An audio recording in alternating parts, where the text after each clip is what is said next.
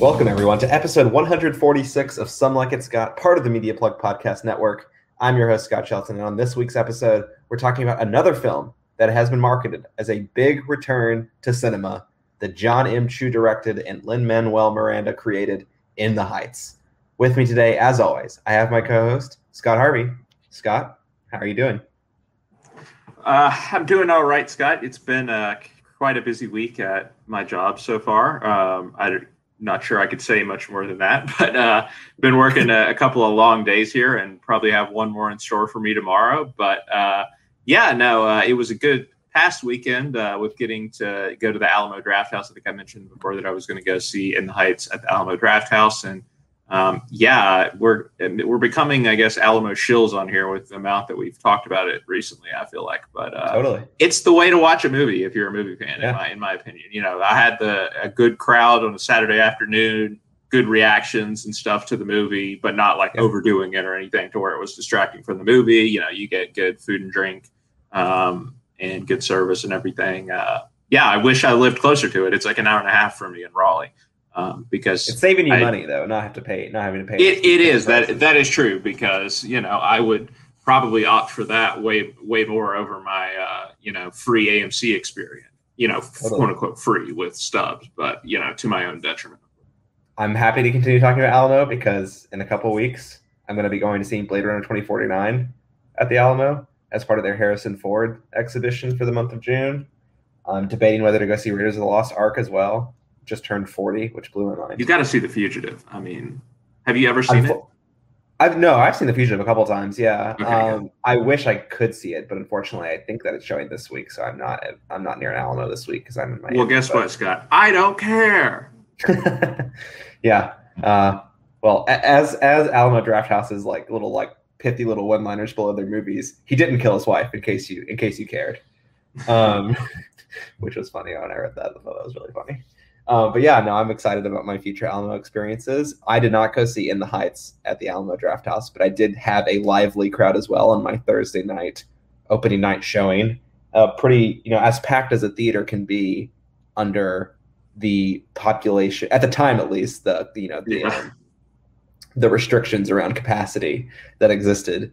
We'll see when I return to New York City if those capacity restraints still exist, but it seems like they're going away. But a lively crowd. Had some cheering in between songs, which was nice. Reminded me a lot of, something like Avengers Endgame, although it didn't quite get that crazy. I don't want to blow things out of proportion about what my crowd was like. But no, it definitely reminded me. You didn't have an actual Carnaval de Barrio break out in the middle of the theater. Scott, this is the film that the power should have gone out during for your movie rather than Tenet. It's true, rather than Tenet, yeah. That'd have been thematically appropriate. Like, it happens right at that moment. You're like, well, I guess we go home now. This is the movie. Real life experience. But anyway, I had a lively crowd as well. And it was very, very nice. I mean, I've been in theaters, since we returned that were pretty crowded. Like, my Quiet Place theater was pretty crowded.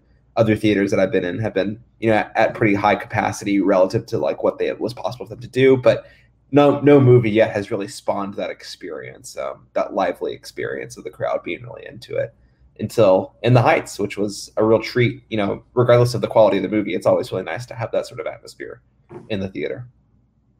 Totally. I feel like I was almost there with Cruella, but I fully got there with this movie. There were a couple moments in Cruella, like when that's true. Emma Thompson, like, what is it she does to the waiter? She hits him in the face with something. Maybe. Pops the champagne bottle in his face. That was he pops good. the champagne bottle in his face. That got a rise out of the crowd when I saw Cruella. How big was your crowd for that? Because I saw that also on a Thursday night, but it was like at 10. It was like super late. I saw it on Memorial Day, Monday, afternoon. So it was pretty crowded. Okay, cool. Everyone was off work and school and stuff. So yeah, my theater wasn't super crowded. I actually saw it in the same theater that I saw In the Heights in. So the exact same theater. But it was pretty less. It was like much less crowded. That definitely got some laughs at the crowd as well. But I think just because the number of people, it was like really hard to get it loud. We get real reactions. But yeah, there were definitely some good moments in Cruella as well. But In the Heights is what we're here to talk about. We've already started kind of talking about the experiences we had. So why don't we just kind of dig right into the movie? As kind of expected for people who know what In the Heights is, In the Heights shines a spotlight on the Latinx community in the uptown New York neighborhood of Washington Heights. Its central figure, Usnavi, played by original Hamilton cast alum Anthony Ramos, owns a bodega that also employs Usnavi's little cousin, Sonny, played by Gregory Diaz IV. And Usnavi services all of his fellow Dominican, Cuban, Puerto Rican, Costa Rican, etc. neighbors on the block, including local car company employee Benny, played by Corey Hawkins, car company owner Kevin, played by Jimmy Smits, local neighborhood abuela, Claudia, played by Olga Martinez, and the salon ladies, Daniela, Carla, Kuka, and most importantly to Usnavi, Vanessa, played by Melissa Barrera. And their salon is moving to the Bronx due to gentrification in Washington Heights.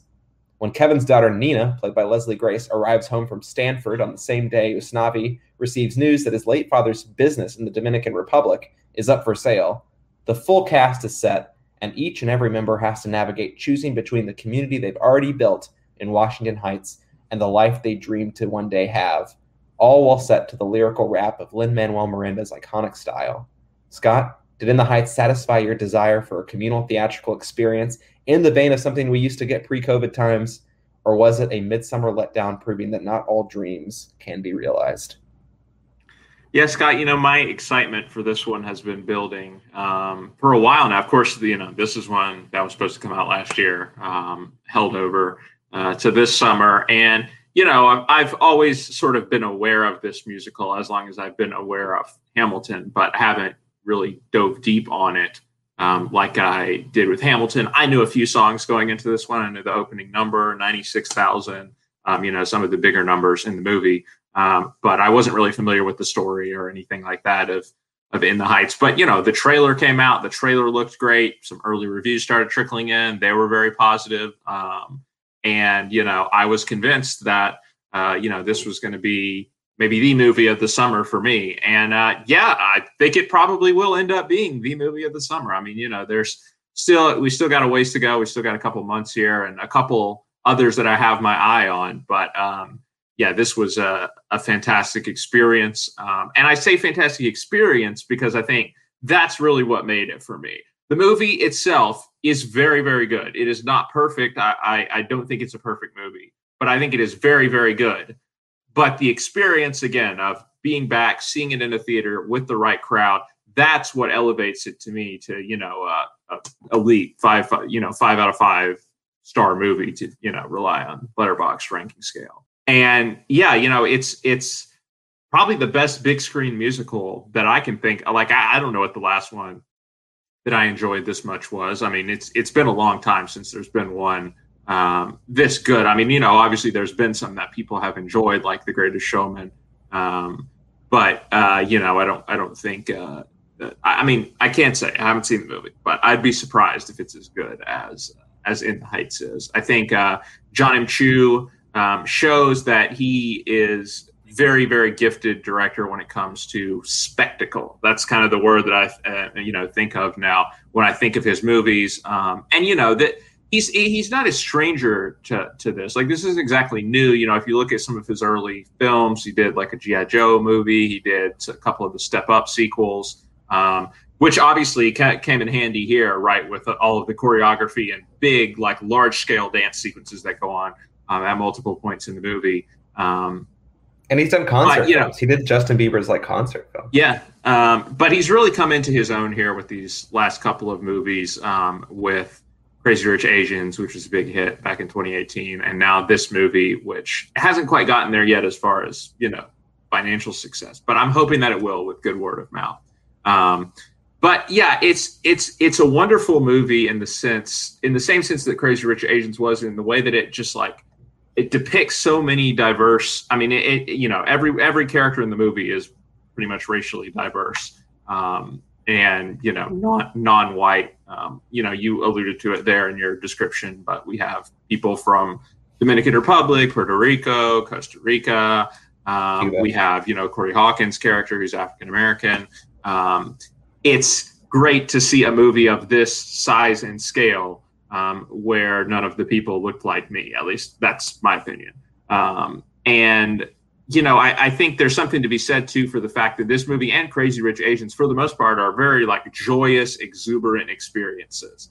We're used to seeing, I feel like, when this many, racially diverse people are in a cast, perhaps the subject matter can get a little more serious. Maybe it's about the oppression of these people or, racism, things like that, which obviously those films have their value and those stories absolutely need to be told as well. I'm certainly not saying that, but it's also great to see movies like this where, people from these backgrounds are just allowed to, be joyous, be exuberant, and, just kind of celebrate life on screen, because that's kind of what this movie is about. Like, it's hard to describe the plot in a way, because this is actually, what I would put this in my, favorite subgenre of films of, no plot, all vibes, for the most part. I mean, there's a little bit threading,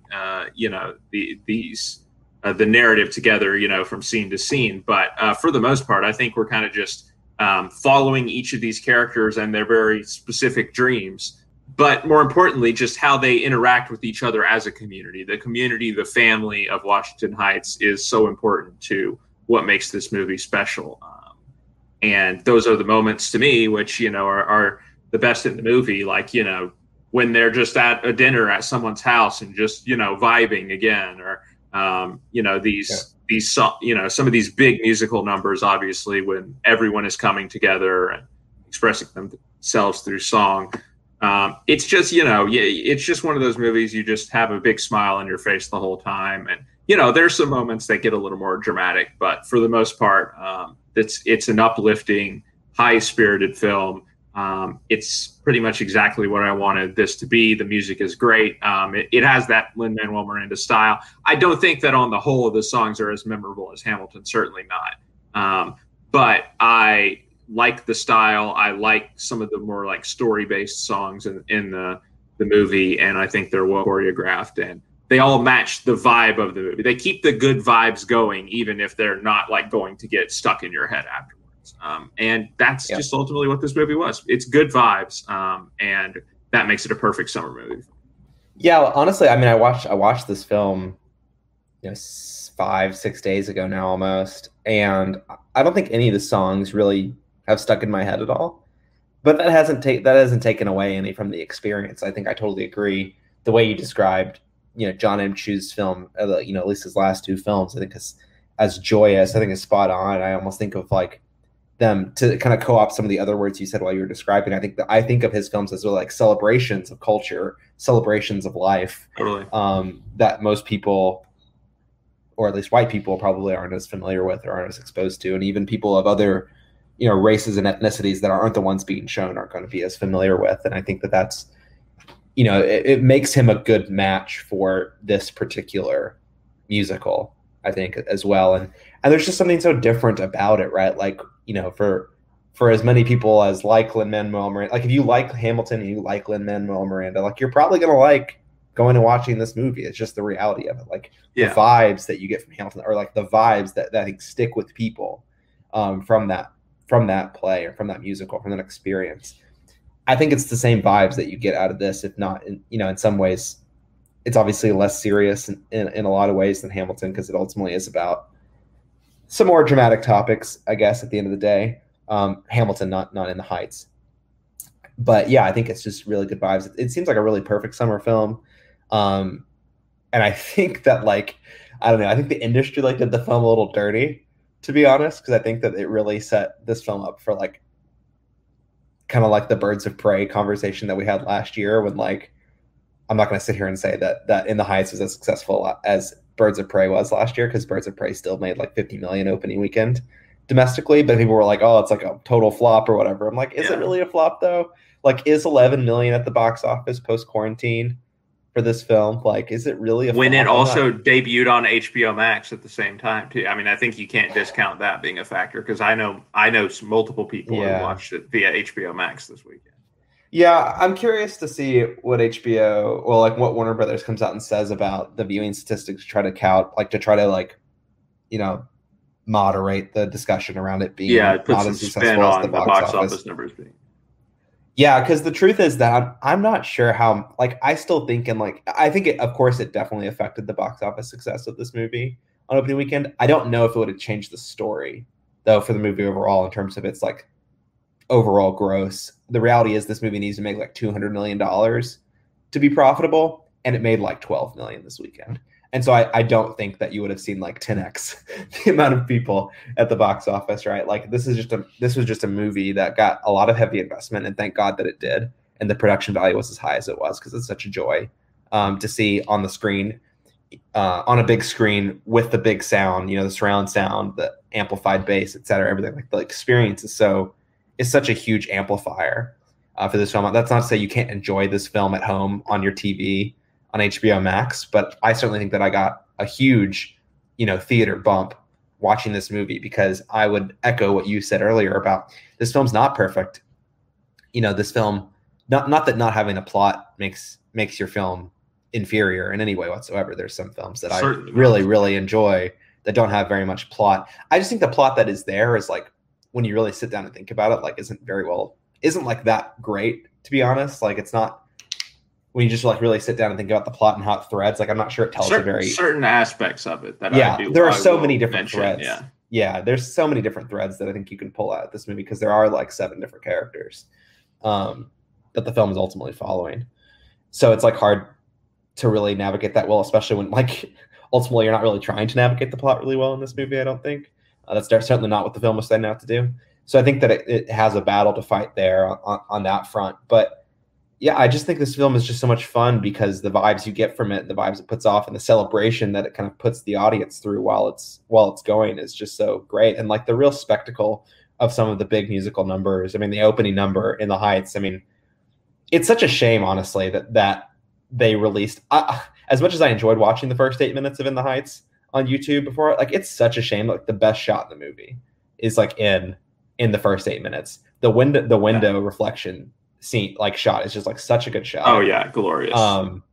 It's so disappointing that my first experience looking at that was on my computer screen as opposed to the massive screen at the Dolby Theater. This is the world that we live in. I know, and I did it to myself, right? Like I didn't have to watch the first 8 minutes of the movie on YouTube, but I couldn't help myself, I guess. Like there are other great shots in it too. Like I think the pool, the sort of like the pool scene, the 96,000 song scene. I mean that thing is a real spectacle. Which, by the way, was in addition to the movie. There wasn't a pool. The pool was not part of the musical number of 96,000. Yeah, well, yeah, it would have been hard to pull off, I guess. But I thought a very successful addition, in my opinion. Yeah, it just really it's a great number to begin with, but then it just comes alive when, you see it in this whole. Yeah, absolutely. I to the point where I think it'd almost be off-putting if I think there's still some like traveling performance of In the Heights that might exist at least before COVID. But like if you saw that then and you seen the movie, you'd be like, oh man, it's kind of a bummer to not have the full scene probably, because it is such a cool spectacle to witness. And I just think a lot of that spectacle carries this thing so far. And I think that it just really kind of rides on the good vibes that it sort of trades in. The performances are all really solid, if not spectacular. And yeah, I just don't think that I have too many complaints about this film. This film like does a lot of things really well. It does some things okay, but it doesn't really do anything wrong in my book. And I think that carries it a long way. And even if this is not a movie that I think is going to be in my conversation for best film, like in like a best film or a best actor or a best whatever insert category at the end of the year, I think it's going to be one of those experiences that I really appreciated having this year, especially. But I think that would be true for any year as well. Yeah. All right, Scott, so why don't we dump in? Look, we could talk about Anthony Ramos specifically, but this really, he's billed as the lead, I think, in this movie, and fair enough because he is the main character. But this really does feel like kind of a true ensemble piece to go along with, Melissa Barrera, Leslie Grace, Corey Hawkins, maybe a few others you could throw in as well. Olga Martinez, etc. Scott, so I just want to ask you, like, who do you want to talk about?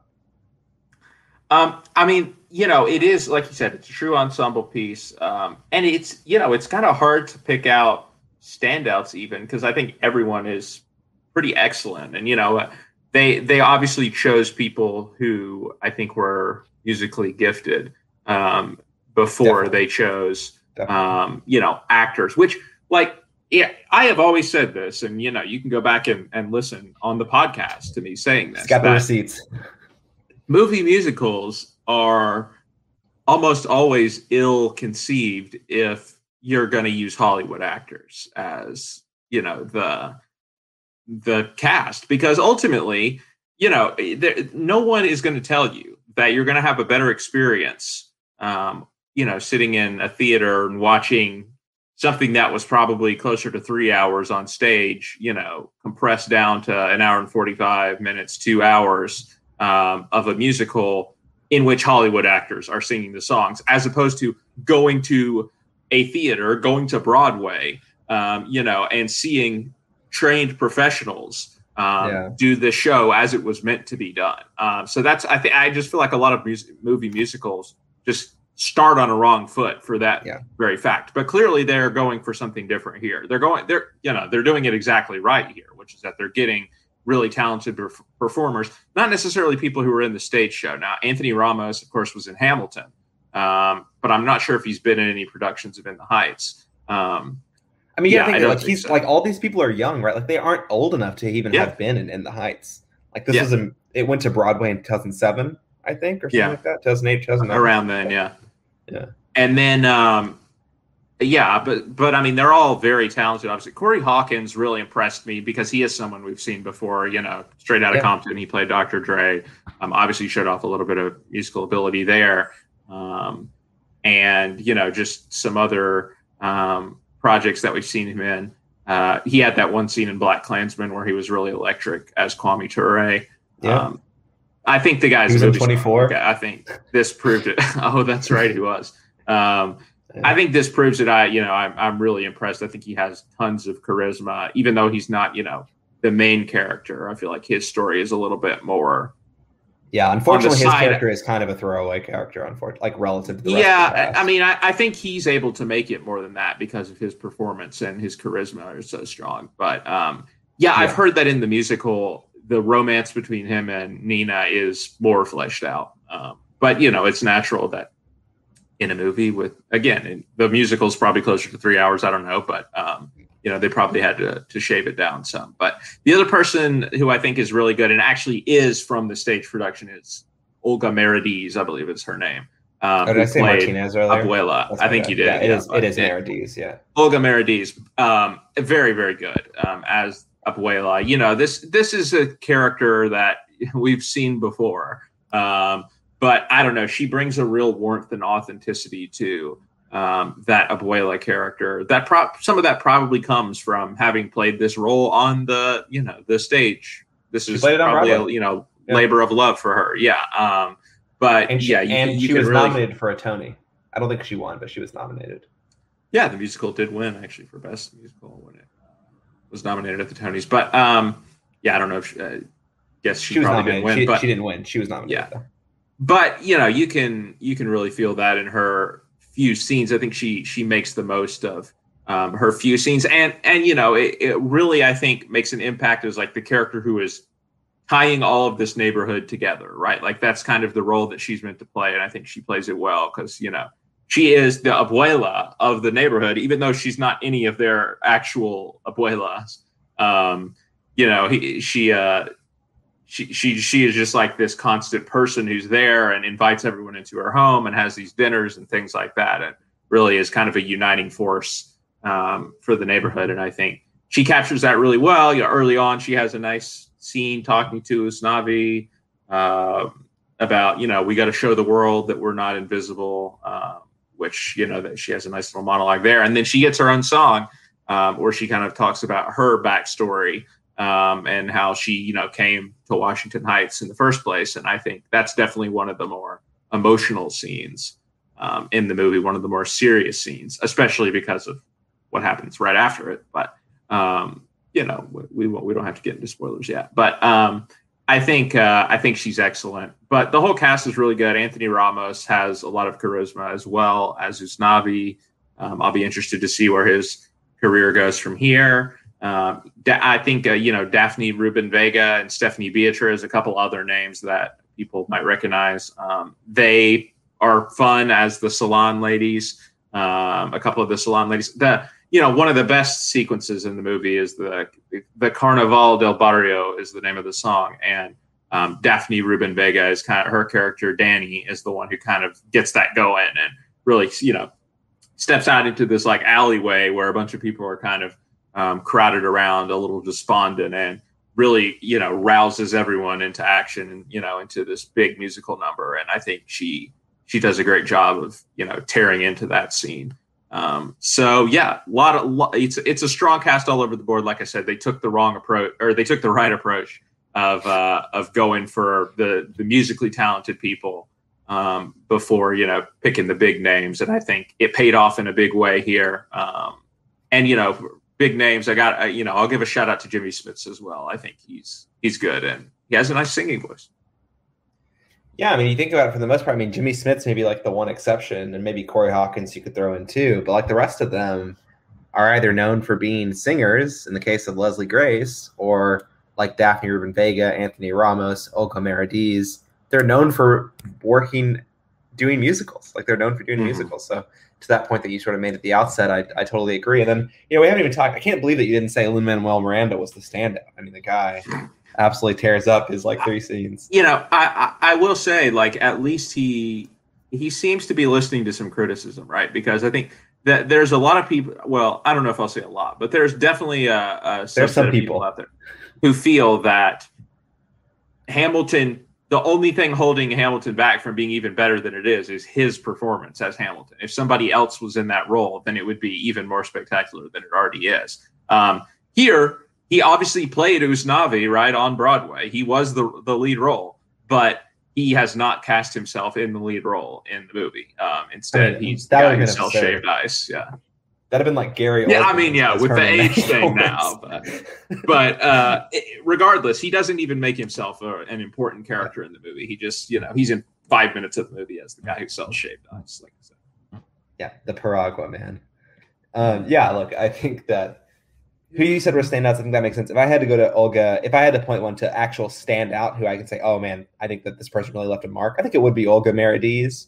I don't think any of the other cast members set themselves apart from any of the others, but that's not a commentary on the lack of quality in the performances. I think that Anthony Ramos is just as good as you'd expect he'd be, being such a relatively minor character in Hamilton, but I think even in that, leaving a pretty clear mark on the performance. Of being a minor Hamilton's character son.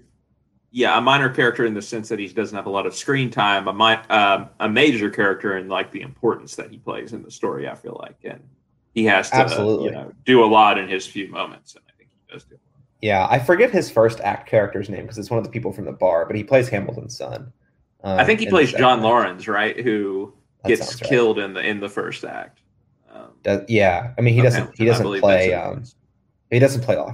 Lafayette, so it's not him. But no, that's W. Diggs. Yeah. Anyway, so I think he, in a cast of an original Hamilton cast that feels in many ways like just so iconic for all their roles. I think Anthony Ramos is able to like punch his fair weight, if not above his weight in that cast. I mean, you think about, obviously Lin-Manuel Miranda and Leslie Odom Jr. and Daveed Diggs, all these people who I think are basically just like so iconic for being in those things. I think he's also able to do that, take that sort of recognition that he got in Hamilton, and very effectively play this role of Usnavi in a way that feels like he's right at home playing a lead character. Again, I don't know if the movie really plays out, or the film version here plays out in a way where it's so clear that Usnavi is like the center of attention. And again, I don't know how that necessarily translates to the original musical either, but I think he fits right in that character, and he felt like he was the right person to play that.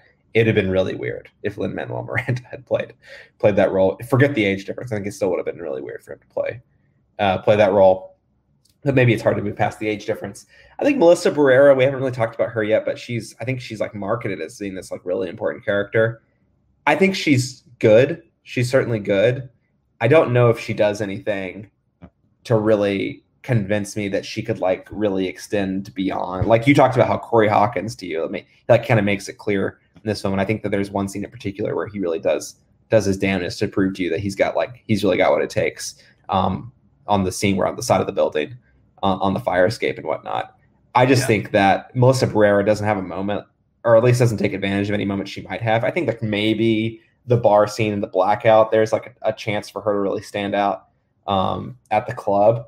She doesn't quite manage to do it. I'm curious to see what she'll do in the future. I don't know if she really really convinced me that she's going to be able to do more or play a lead in a future big budget film. That said, I think she's a convincing enough Vanessa.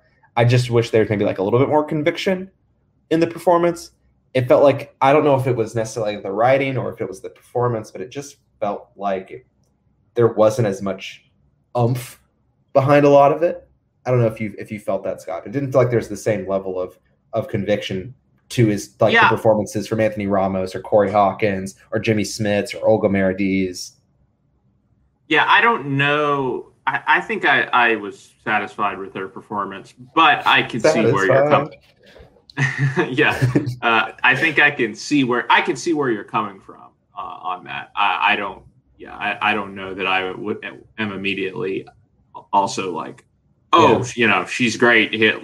Let's put her in 5 things next year. But I thought she played the role well.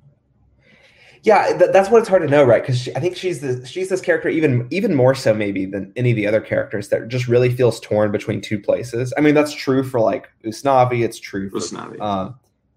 It's true for Usnavi. It's true for Nina as well. She's very like, these characters are all torn between multiple places. I just felt like I got more of that, and I just got like this sort of like, I don't know, distance from this character. But I don't know if it's some element of like, she doesn't really have this song.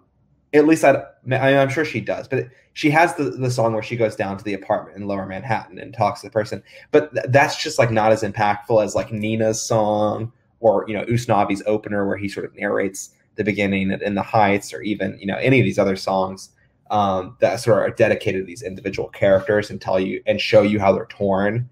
It's there early, but it's kind of like this sandwich between.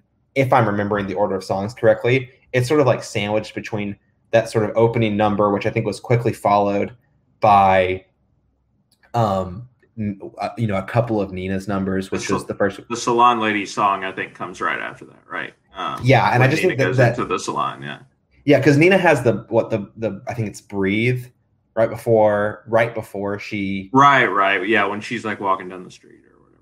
Yeah, and then there's the salon song, because that's when she goes in the salon. And then that's when Vanessa takes her lunch break, goes downtown, has her song. But when she comes back, that's the 96,000 song. So it's like sandwiched between these like huge set pieces. And I think that unfortunately for me, it kind of got lost in the mix. And I think that this is the type of musical that really because there are so many characters that have, relatively equal weights in the narrative.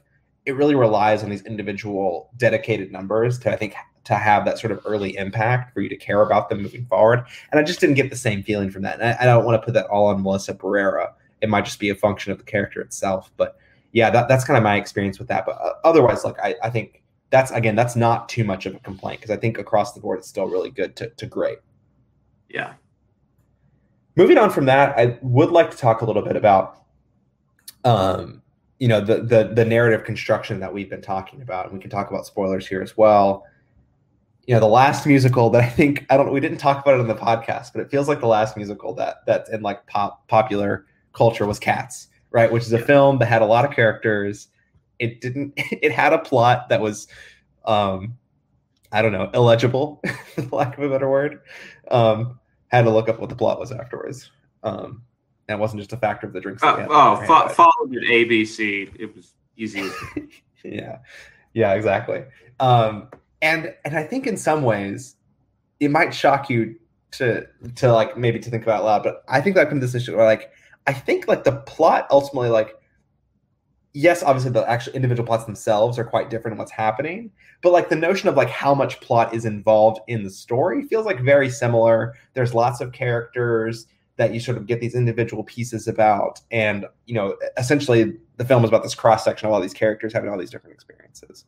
And I think that we both think that that In the Heights did it better than Cats did. I think that goes almost without saying, but I'll say it anyway. Not enough. I will say that not enough heavy side layers in this movie. not enough Idris Elba ripping off his clothes. Yeah, exactly. But I'm curious for you to hear from you how effective you think the choice or the device of, again, having a film that's pretty light on plot, I'd say for the first half to 2/3 of the film, only to sort of leave the sort of heavy plot lift towards the last, third to half of the film. Do you think that works well for it?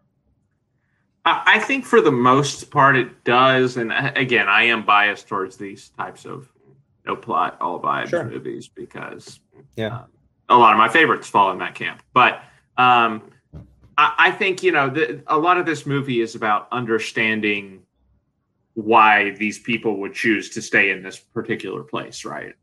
And I think in order to do that, we have to be able to just connect to that community. And I personally feel that the easiest way to do that is to have these more sort of free-form sequences where you're just like experiencing the people and their relationships with each other, rather than having specific moments and plot beats and everything laid out, storyboarded out, whatever. I do think, though, when you have this many characters, when you're trying to tell this many stories, some things are going to get lost, in the mix, or, somebody's going to be given short shrift. And I do feel like if I had to point to one thread that, gets short shrift, like I was saying, I think with Nina and her father, this whole subplot that starts off really strong. Like, this is going to be a major element of the movie, right? Nina has come back from Stanford and she doesn't have the finances to return, it seems.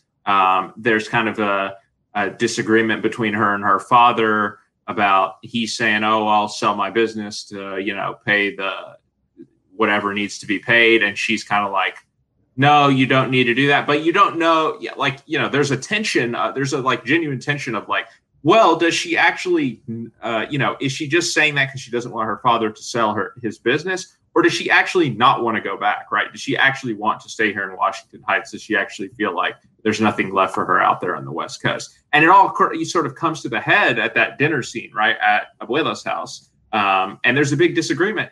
And then it just feels like that just kind of goes away and fizzles out. And by the end of the movie, Nina has decided to stay, of course, but we don't understand she's going back. She's going back. Sorry. She's decided to go back, but we don't really see the moment when that happens. We don't understand exactly how we got from that dinner scene, right? Where there seems again, there's a genuine moment of disagreement that it's a climactic moment, but then it just we skipped ahead. It's we missed a couple of things. Are probably there in the musical.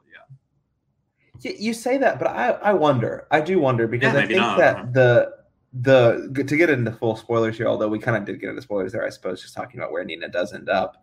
But the death of Abuela, I think that is sort of meant to be a sort of flag in the ground kind of thing, where it gives everyone perspective, literally everyone in the neighborhood perspective. Mm-hmm. And I think that perspective for Nina is that, she should, still pursue this dream of getting out, in quotation marks, right? Yeah. To an extent, and live that through herself. I don't think that is well explored well enough. I absolutely agree with your line of thinking, but I think that's what's supposed to get you from point A to point B. Yeah, I just think, I guess I get it. I get what you're saying. I think for me also, though, it's just that is not the more interesting direction that story thread could have gone in. I think, absolutely. I would have been more interested in her deciding to stay again and being hey, I didn't make it. I think that would have been a cool direction for the plot to go, for her to sort of admit defeat or whatever. But I also think in some sense, number one, right, we learned that she's experienced some racial prejudice and stuff out there, so it wouldn't be necessarily a great decision for them to be like, oh, I'm giving up because I experienced some hardship out there. I don't know that that's necessarily the message that they would want to send. And, the other thing, right, is that Usnavi, again, has a similar story arc of, oh, am I going to stay here in Washington Heights? Am I going to go back to the Dominican Republic? And ultimately, he decides to stay, right? So maybe to avoid, everyone having the same arc, sort of, it makes sense for Nina to decide to go. But again, I do think it would have posed some more interesting questions, maybe if this person decided to stay, right? There's all this pressure on her from everyone in Washington Heights because, she's like the one person who made it out. She comes back, and that's what her whole song is about, which I thought was well done. About how everyone's, hey, welcome back, how's school, all this stuff, and she can't really tell them the truth. I thought that was very well done. And this big moment where she then does tell the truth in the salon when she's, she's getting so many questions, and she does kind of buckle under that pressure. I totally agree. I think exactly. That was really fun. That was a really good scene. I mean, that salon sequence is so much fun.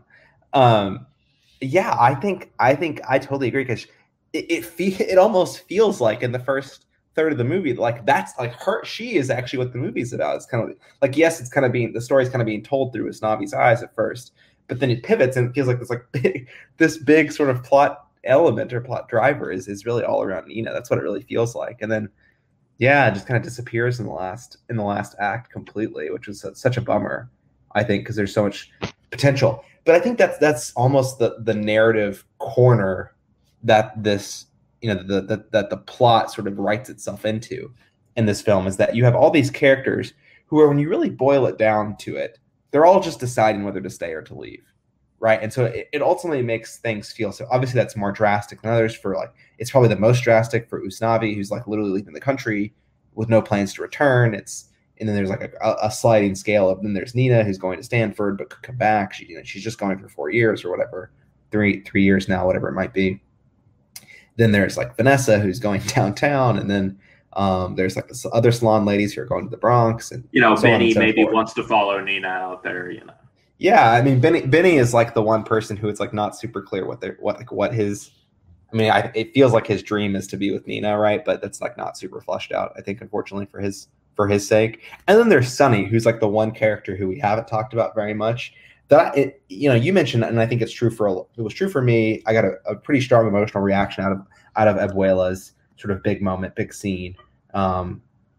I have mixed emotions that's like the plot direction that it went, 'cause it's just like such a bummer. Good characters die like that. Real bummer, but I guess that's life. Yeah, there's really no like warning that it's coming. It just all of a sudden happens.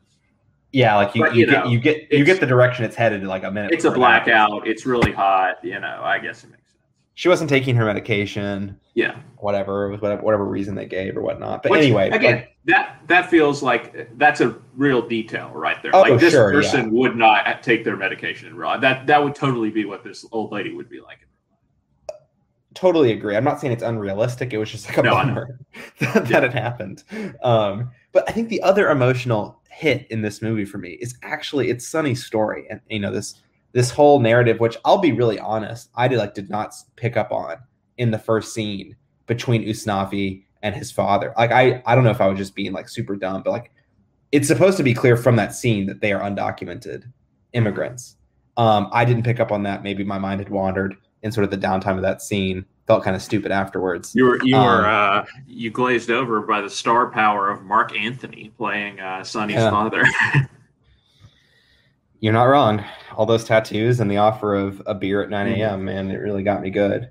But I think that when it does continue, when that thread is picked back up sort of in the second half, when Nina and him are going to the DACA rally, etc., I found that to be a really emotional moment as someone. Not like I can sit here and relate to Sonny at all, but like someone who like was really excited about the idea of going to college, getting a sort of like fresh start to explore something I wanted to explore, and him having this like really emotional personal moment, realizing that's going to be really difficult, if not impossible, for him to do, and a sort of visceral reaction that he had to that at that rally.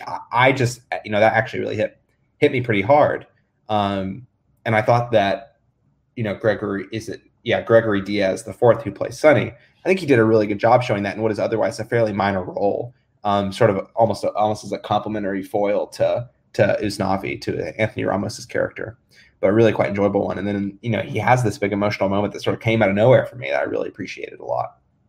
Yeah, I mean, look, of course, there will be some people who will complain that the movie doesn't do more than scratch the surface when it comes to the political aspect, which it doesn't, right? It's barely scratching the surface on. But that's not what this movie's trying to do. That's not what, exactly. That's not what this movie is at all. That's just, you know, go see a different movie if that's what you're looking for. Like, this is you know, I mean, I appreciated that they even threw any of that stuff in there at all, because I don't think that the whole like rally scene or anything is in the musical, from what I understand. You know, they specifically use the word dreamers in here, you know, a couple times to, you know, refer to, you know, the like Sonny, the undocumented immigrants, right? Which, you know, which I really doubt was the language that would have, you know, if it was in the musical. No, they talked more about DACA. They talked more, I think, about DACA when the musical was written. But now Dreamers is like, again, more in the zeitgeist. So that was something that was updated. Yeah, I mean, also the little funny tweaks that it made to like update the film from like to update from the musical, talking about the Tiger Woods thing. The Tiger Woods. Oh yeah, thing. that. The Tiger Woods. They changed it from Donald Trump in that the song originally said Donald Trump and I on the links and he's my caddy, and now it says Tiger Woods and I on the links and he's my caddy. Just because, we don't need that in our life.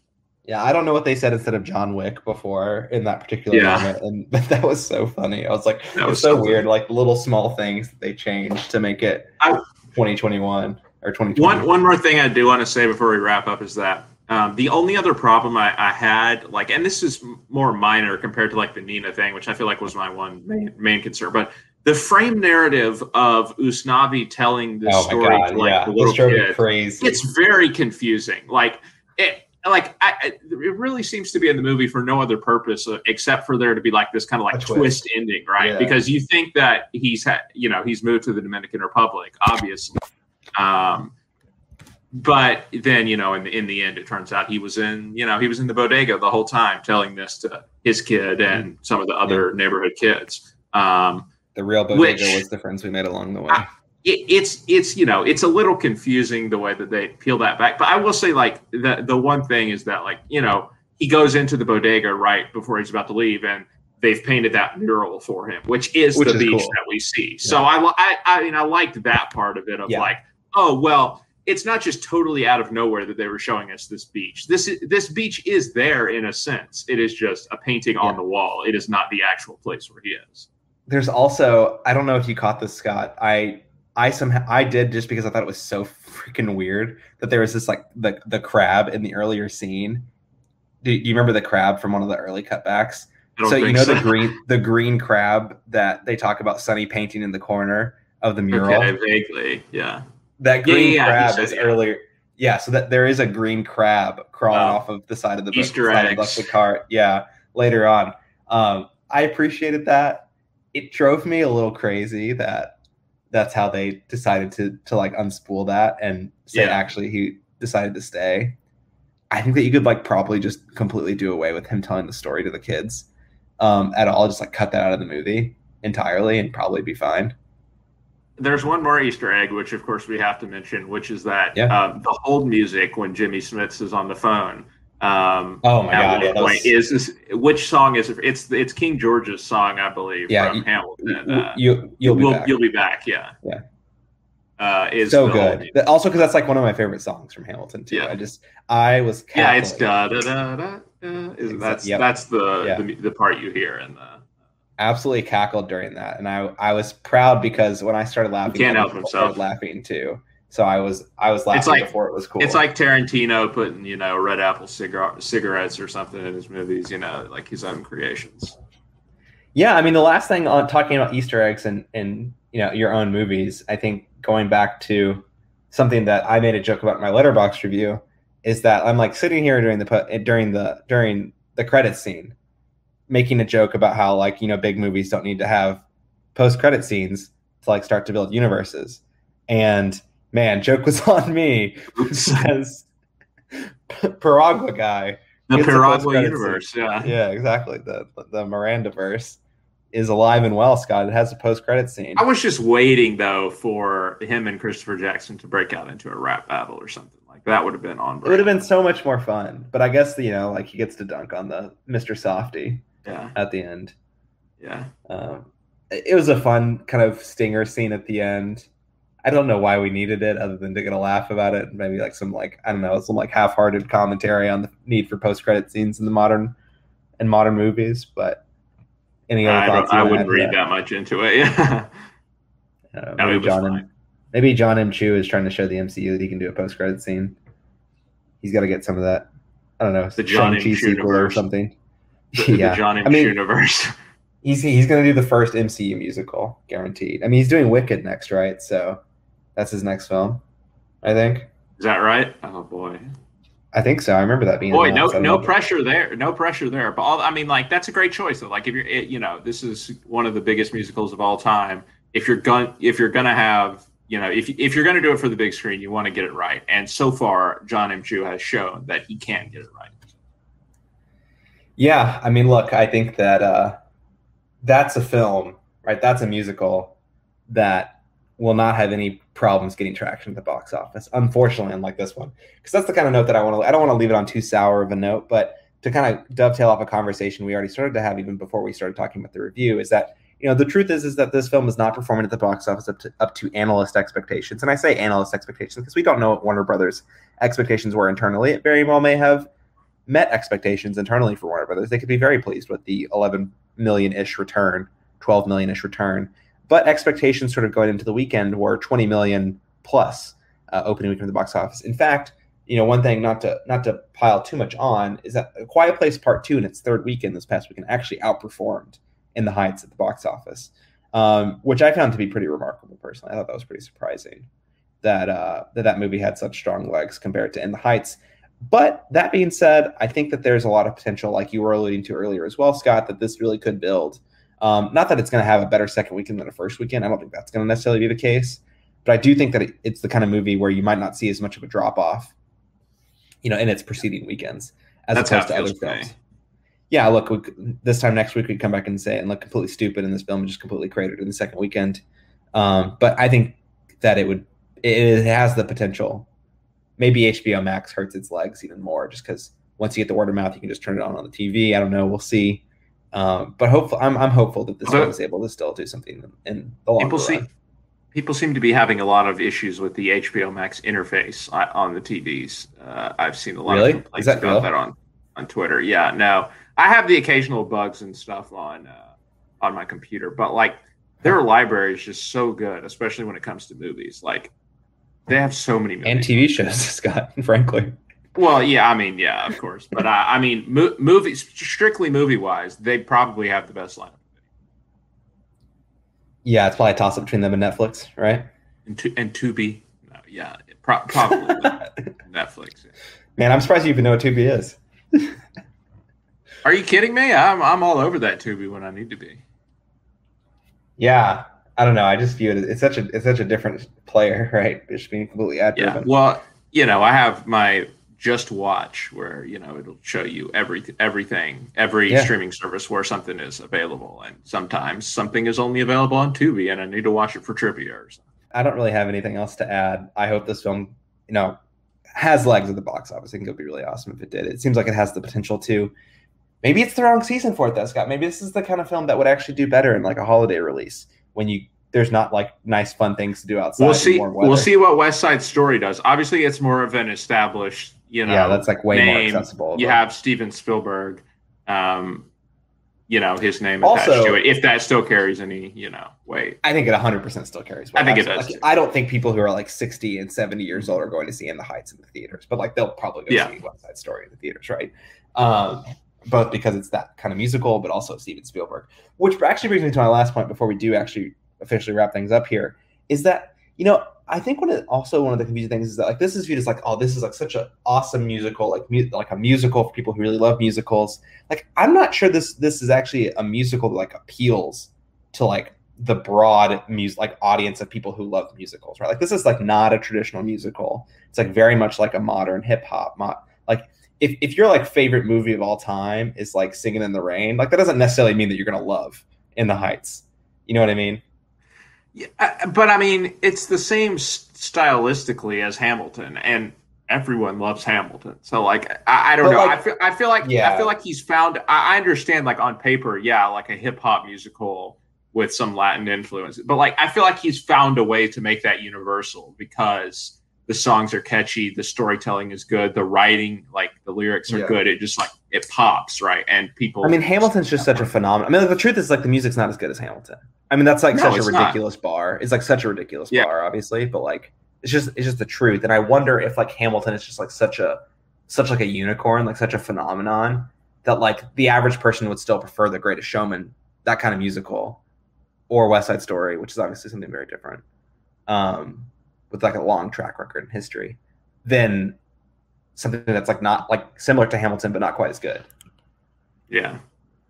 I don't know. Just a thought, just a speculation. I wonder. I'm super into that, but I'm also not someone who like loves musicals. Like, you know, carte blanche. Like, I'm sure I enjoy musicals, but I don't seek them out. You know, we have Tick, Tick, Boom. We have Dear Evan Hansen. We have West Side Story. There's going to be plenty of chances this year to show that musicals can still do traction at the box office. And which musical is the best by box office standards? Well, I'm sure that is the metric. That is the metric. Absolutely. What has the best? Look, I think that if we could all safely bet that West Side Story will be the one that performs the best at the box office. I would say so. We'll see how that develops. Anyway, Scott, let's get to the wrap up here. What's your favorite scene or moment? Or song? We can just do what's your favorite song? How about that? We'll mix it up this time. What's your favorite song?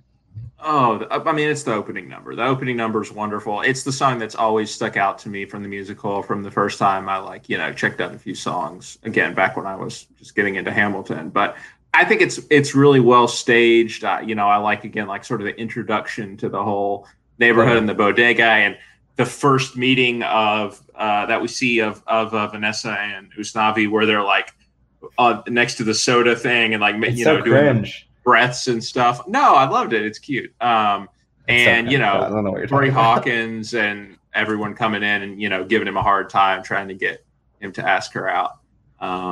It's fun. Again, you meet all the characters. It's a super catchy song. Everyone sort of gets their little moment in the song.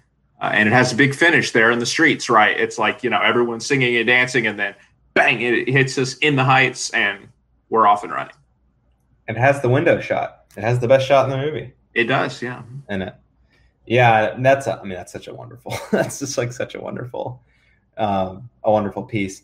I think if I would also go with that one, if we're being honest. I think that's probably the one that most people would go for. Again, it's such a bummer that they put that on YouTube before, that they showed the whole first song on YouTube beforehand. But if I had to choose another one, I think it'd be a toss up between the pool scene, which I think is kind of, honestly, it's the next biggest spectacle, or I'm forgetting the name of it right now. Is it when the sun goes down? It's Benny and Nina. That sounds right. On the side of the building. I think it's when the sun goes down. No, go ahead. I was gonna say, I just thought that was, again, like that was, I think, the most I could hope for from this character of Benny. Like, in terms of like, that's the best it could have been with what he was given. I just don't think that it could have been any better than that, unless something had been changed on the page or in the narrative development. I felt very fulfilled as much as I could with that character in that moment, and it's a really good number. It's a softer number to In the Heights, which is obviously the grand set piece. Yeah, and we didn't necessarily mention it, but there's some like cool, like very visually imaginative moments in the movie too. I think that sequence you're talking about has them walking on the side of the building and things like stuff that you couldn't do in the theater. Right. 96,000 has them like doing little like telestrator drawings, basically, of like like golf clubs and stuff they're talking about in the songs on screen, that was really which cool. is fun. Yeah. And there's a few others too that are not jumping into my mind. There's the staircase. Right. Yeah. So that, again, a cool way to bring it to life on the big screen. Absolutely. And I think that's what I appreciated. As much as I'm someone who sat here last year for like 3 or 4 or 5 different movies and said, you don't need to make something like adapted to the screen to justify its existence outside of the theater. I also appreciate it when you take something out of the theater and you do something with it that justifies it even more, right? Does something that you couldn't have done in the theater. And these are the moments that stuck out to me. All right, Scott, score out of 10. look, the movie isn't perfect, as I've said. And there's a couple complaints I have with it, but it does get a boost for the theater experience. So 9.5, it's a wonderful movie and absolutely one of the best of the year. Yeah, I think this is like one of those films that, like, I'll never know what it would be like to watch Avengers Endgame, on for the first time on Disney Plus as opposed to for the first time in the theater. I'll just like never know how different the experience would have been. But if I really think back and think about movies that just like, man, I can't think of a movie that gets a bigger bump from being in a theater. I think it's just like there are so many. I think there are like genuinely a lot of critiques you could make. Not all that are like debilitating in any way, but there's like a lot of critiques I think you can make this movie. Many of which we made here on the podcast, I think, in the last 55 minutes or so. But you could destroy this movie piece by piece if you want it. No, okay. Like, I'm sure you could for parts of it. But I just think it's such a joy, right, to see in the theater. And so I think that this movie really significantly, it's like 1.5 whole point bump in the theater. So I've tried to account for that a little bit in my score. And I'm giving it an 8.0.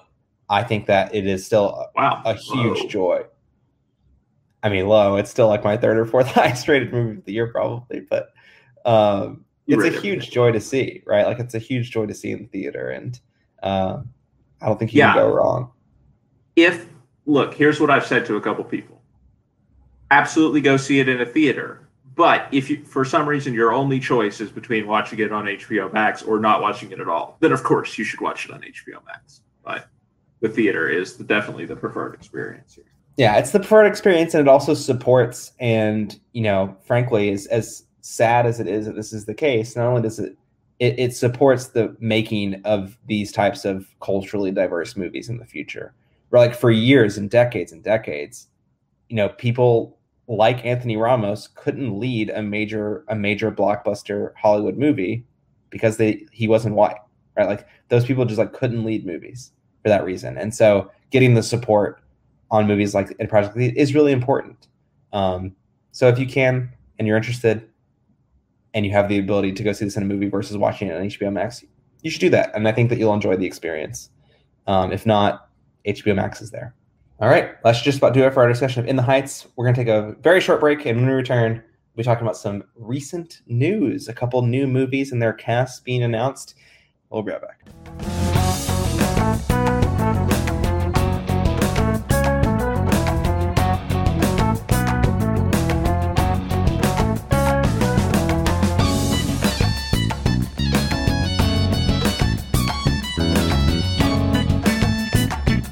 Welcome back for part 2 of today's episode of Some Like It Scott.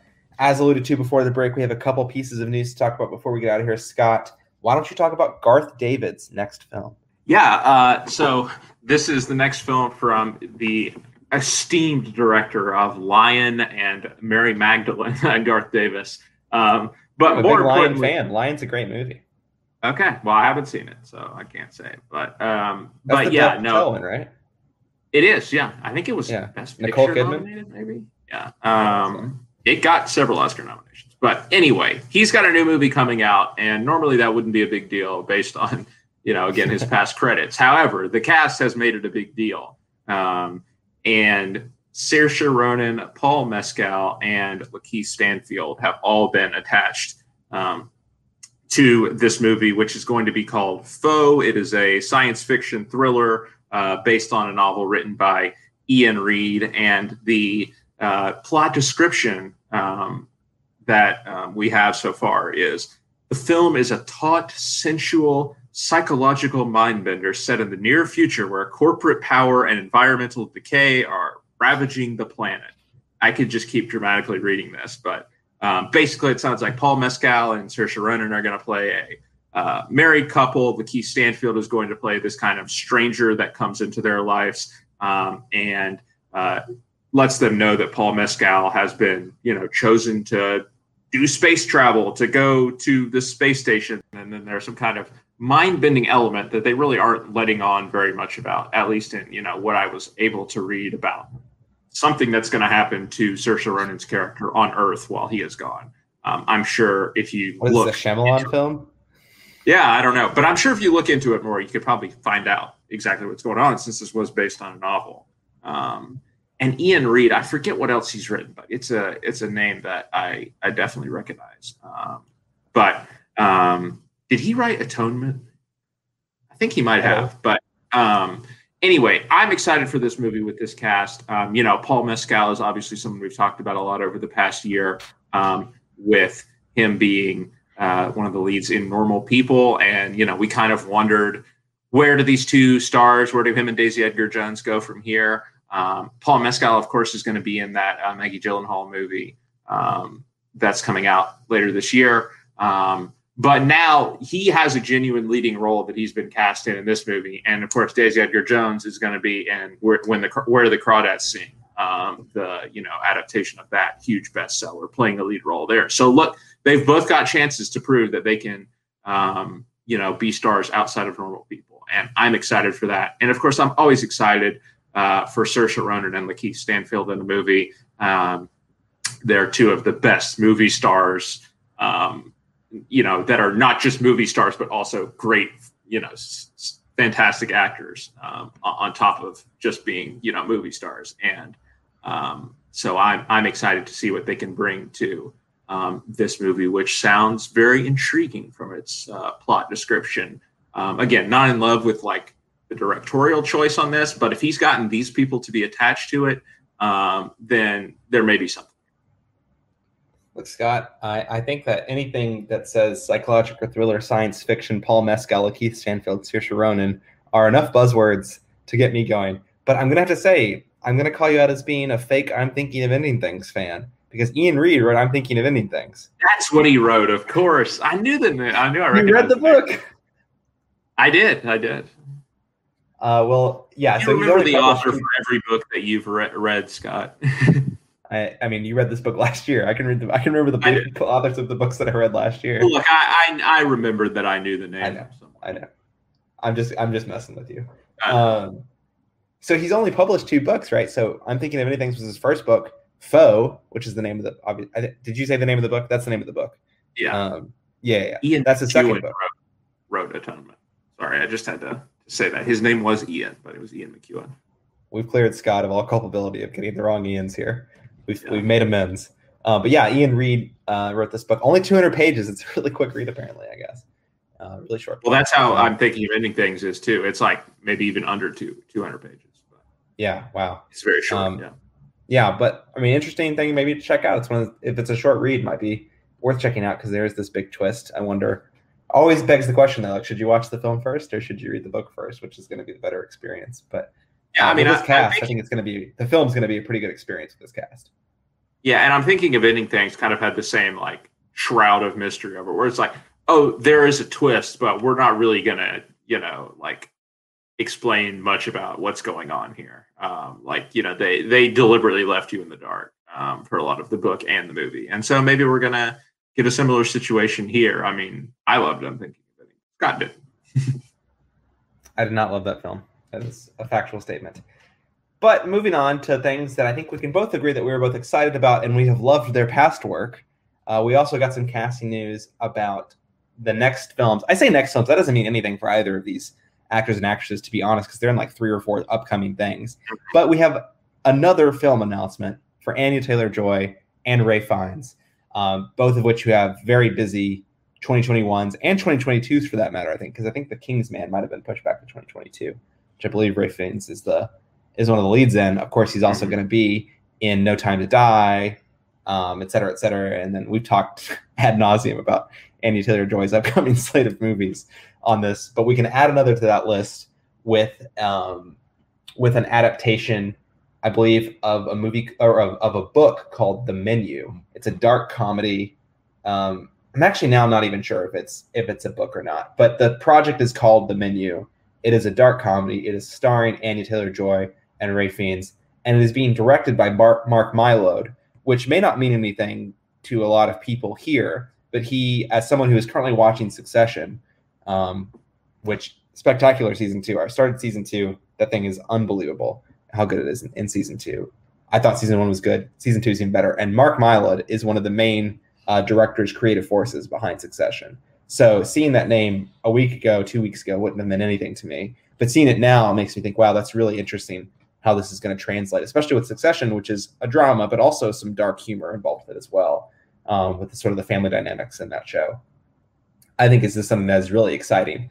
And Anya Taylor-Joy is playing one half of a couple that is, so this film is set in the eccentric world of culinary culture, centering on a young couple, the woman of whom is played by Anya Taylor-Joy, who visits an exclusive restaurant on a remote island where an acclaimed chef, Ray Fiennes, has prepared a lavish tasting menu.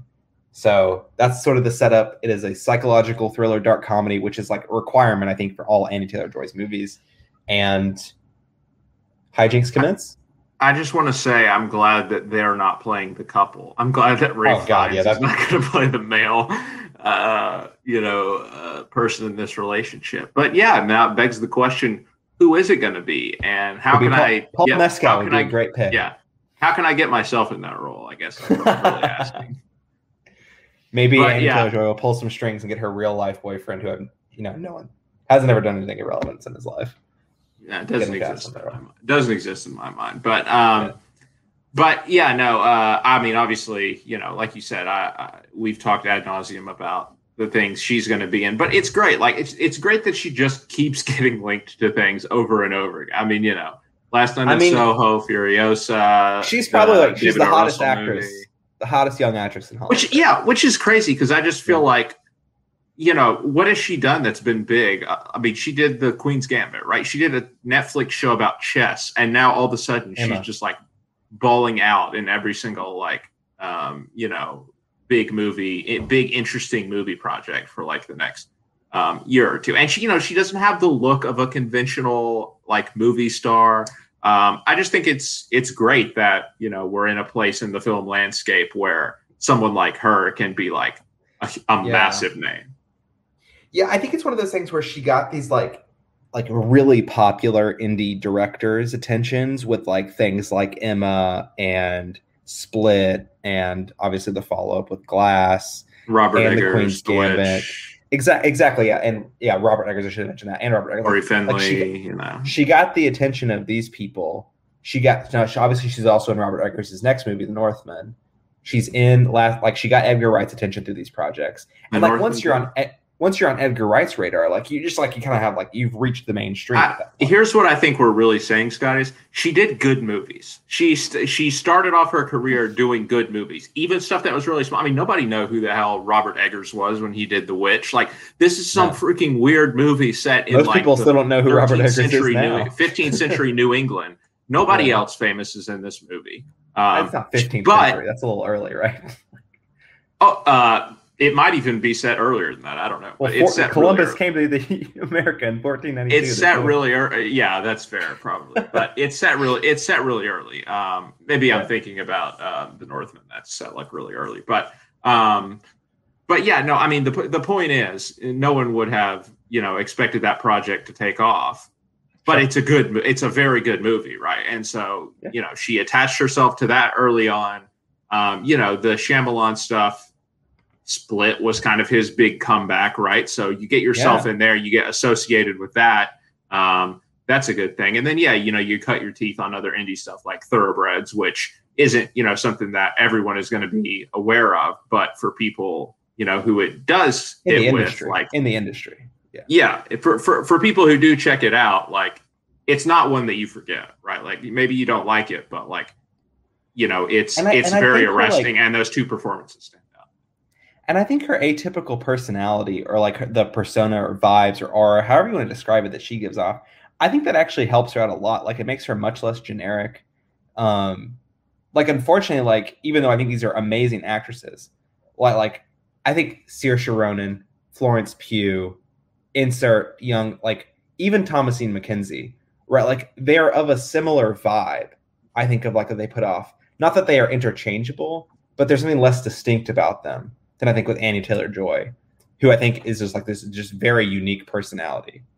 And it has this very unique vibe that sort of, she doesn't fit a lot of these traditional roles. You'd never expect her to be the star lead in the next rom-com, right? You just would never see that. But if that happened to Saoirse Ronan, I don't think you'd really bat an eye very much. And there's nothing wrong with that. It's just that she sets herself apart in that way. I think, for some of these more eccentric, interesting type projects. Yeah, I think you're absolutely right about that. And it's why she has attracted a lot of not just fans, but like stans. Like, of course, I am one of them, so I can say that. But because she's offering something a little bit different, I think, that gets people more on her team. Yeah, I mean, she reminds me a lot of Jennifer Lawrence, right? Like, maybe Jennifer Lawrence is like a little bit more, like, rewind 12 years, like Winter's Bone time period, right? Like Jennifer Lawrence doing these indie projects to get famous or whatever. It's just, will her rise precipitate a fall that Jennifer Lawrence did by doing all these like mega popular movies, right? Who knows? I hope not. Yeah. Because that doesn't really seem like the kind of work that Anya Taylor-Joy, like, she's not in the MCU X-Men movie yet, so. She's doing the right thing, right? She is upping the. I mean, I guess she was in an X-Men movie technically, but she is upping the ante in the right level, right? Like, she's not going out and doing MCU movies and stuff like that, but she is doing movies like an Edgar Wright movie, like a George Miller Furiosa, right? Which are going to be big blockbusters, but where there's also more room for creativity. Yeah, exactly. Yeah, I mean, George Miller is like probably like the biggest like blockbuster auteur. Like action blockbuster. I mean, Tarantino might be probably even bigger than him in terms of like blockbuster, like high budget stuff. But like, I mean, George Miller is. Can you imagine George Miller doing a Mission Impossible movie, Scott? I can't imagine him doing anything other than a Mad Max movie, if we're being honest. I mean, obviously he did Babe, Pig in the City, but didn't he do Happy Feet too? Happy Feet too, yeah. But that just seems like way more in his wheelhouse. I don't know that I would want to see George Miller doing a Mission Impossible movie, if we're being quite honest. I'm surprised Tom Cruise doesn't work with him, to be honest. I mean, like, I'm just shocked he hasn't like tried to work with him. Yeah. But there's still time. Maybe George Miller will replace Doug Liman in space. Maybe so. All right, Scott. I said that we've talked about Anya Taylor-Joy ad nauseum on this podcast, and we can add this podcast to another one we've talked ad nauseum about her too. But that should just about do it for episode 146 of Some Like It, Scott. Do you have any parting thoughts to leave us with today? Yeah, I do want to say that I don't know why I forgot this earlier when we were talking about In the Heights, but I was just scrolling on Twitter and I saw it, and because I literally looked this up just the other day, and but we were talking about Melissa Barrera and the fact that where does her career go from here? Well, the answer is that her career goes to Scream 5 because she is going to have a fairly major role in Scream 5, which just today I believe was announced that. The movie, it has been finished filming. It is planning to be released on January the 14th of 2022. And from what I understand, that's not good. From what I understand, her and Jenna Ortega, who you might remember from season 2 of You, are going to play sisters. I think that might be sort of the main characters in the younger cast. Obviously, Neve Campbell, Courtney Cox, David Arquette, all of them are coming back. But sounds like she is going to have a pretty substantial role there. But anyway, I'm excited about it. No, Neve Campbell is the killer. Please no. I'm cautiously excited about it because, of course, this will be the first one Wes Craven hasn't directed. This is going to be only the second one that Kevin Williamson hasn't written. The other one being Scream 3, which is the least good of all of them, but still good. But they got Radio Silence, the Ready or Not directors. So, I mean, good fill in. You got everybody coming back. Let's ride. Yeah. I mean, look, if you look at like indie niche, like fun horror movies of the last few years, like Ready or Not's up there with like, Happy Death Day, etc. Like, sure. Great movie. If you're trying to make a fun, spoofy like horror movie, I think that Radio Silence is a pretty good duo. I agree. All right, Scott. That's the first time in a while you've actually had a really substantive parting thought for us. Usually we've really exhausted all of our all of our talking in the podcast. I just caught that on Twitter and I was like, well, we spent this whole thing about Melissa Barrera. Well, will she ever do another movie again? Yeah, she's actually going to be in a pretty big movie. I did not say that she would never do another movie. I know. I was exaggerating what our point was. Because, I was going along with you, too. So we're both guilty. Yeah. Like, I don't think Scream 5 is going to be the platform for her to catapult into greater heights. And with that, walk right off this podcast with that pun. All right, Scott, where can people find you on Twitter or on Letterboxd? We didn't even talk about Twitter anymore. Who cares? Letterboxd. At Scarby Dent on both. Yeah. At Shelton2013 for me as well on both, if you do care about Twitter still. Please follow our podcast on Patreon at www.patreon.com/MediaPlugPods. Check it out. See if there are some reward tiers that you'd be able to contribute to. And if not, that's totally okay. You can still find us on all your podcast feeds, where we'd love it if you rated, reviewed, subscribed, shared, etc. We'll be back next week with a review of Pixar's next film, the summer coming-of-age comedy drama Luca. Until then, though, for Scott Harvey, I'm Scott Shelton. We'll see you next time. See you down the road.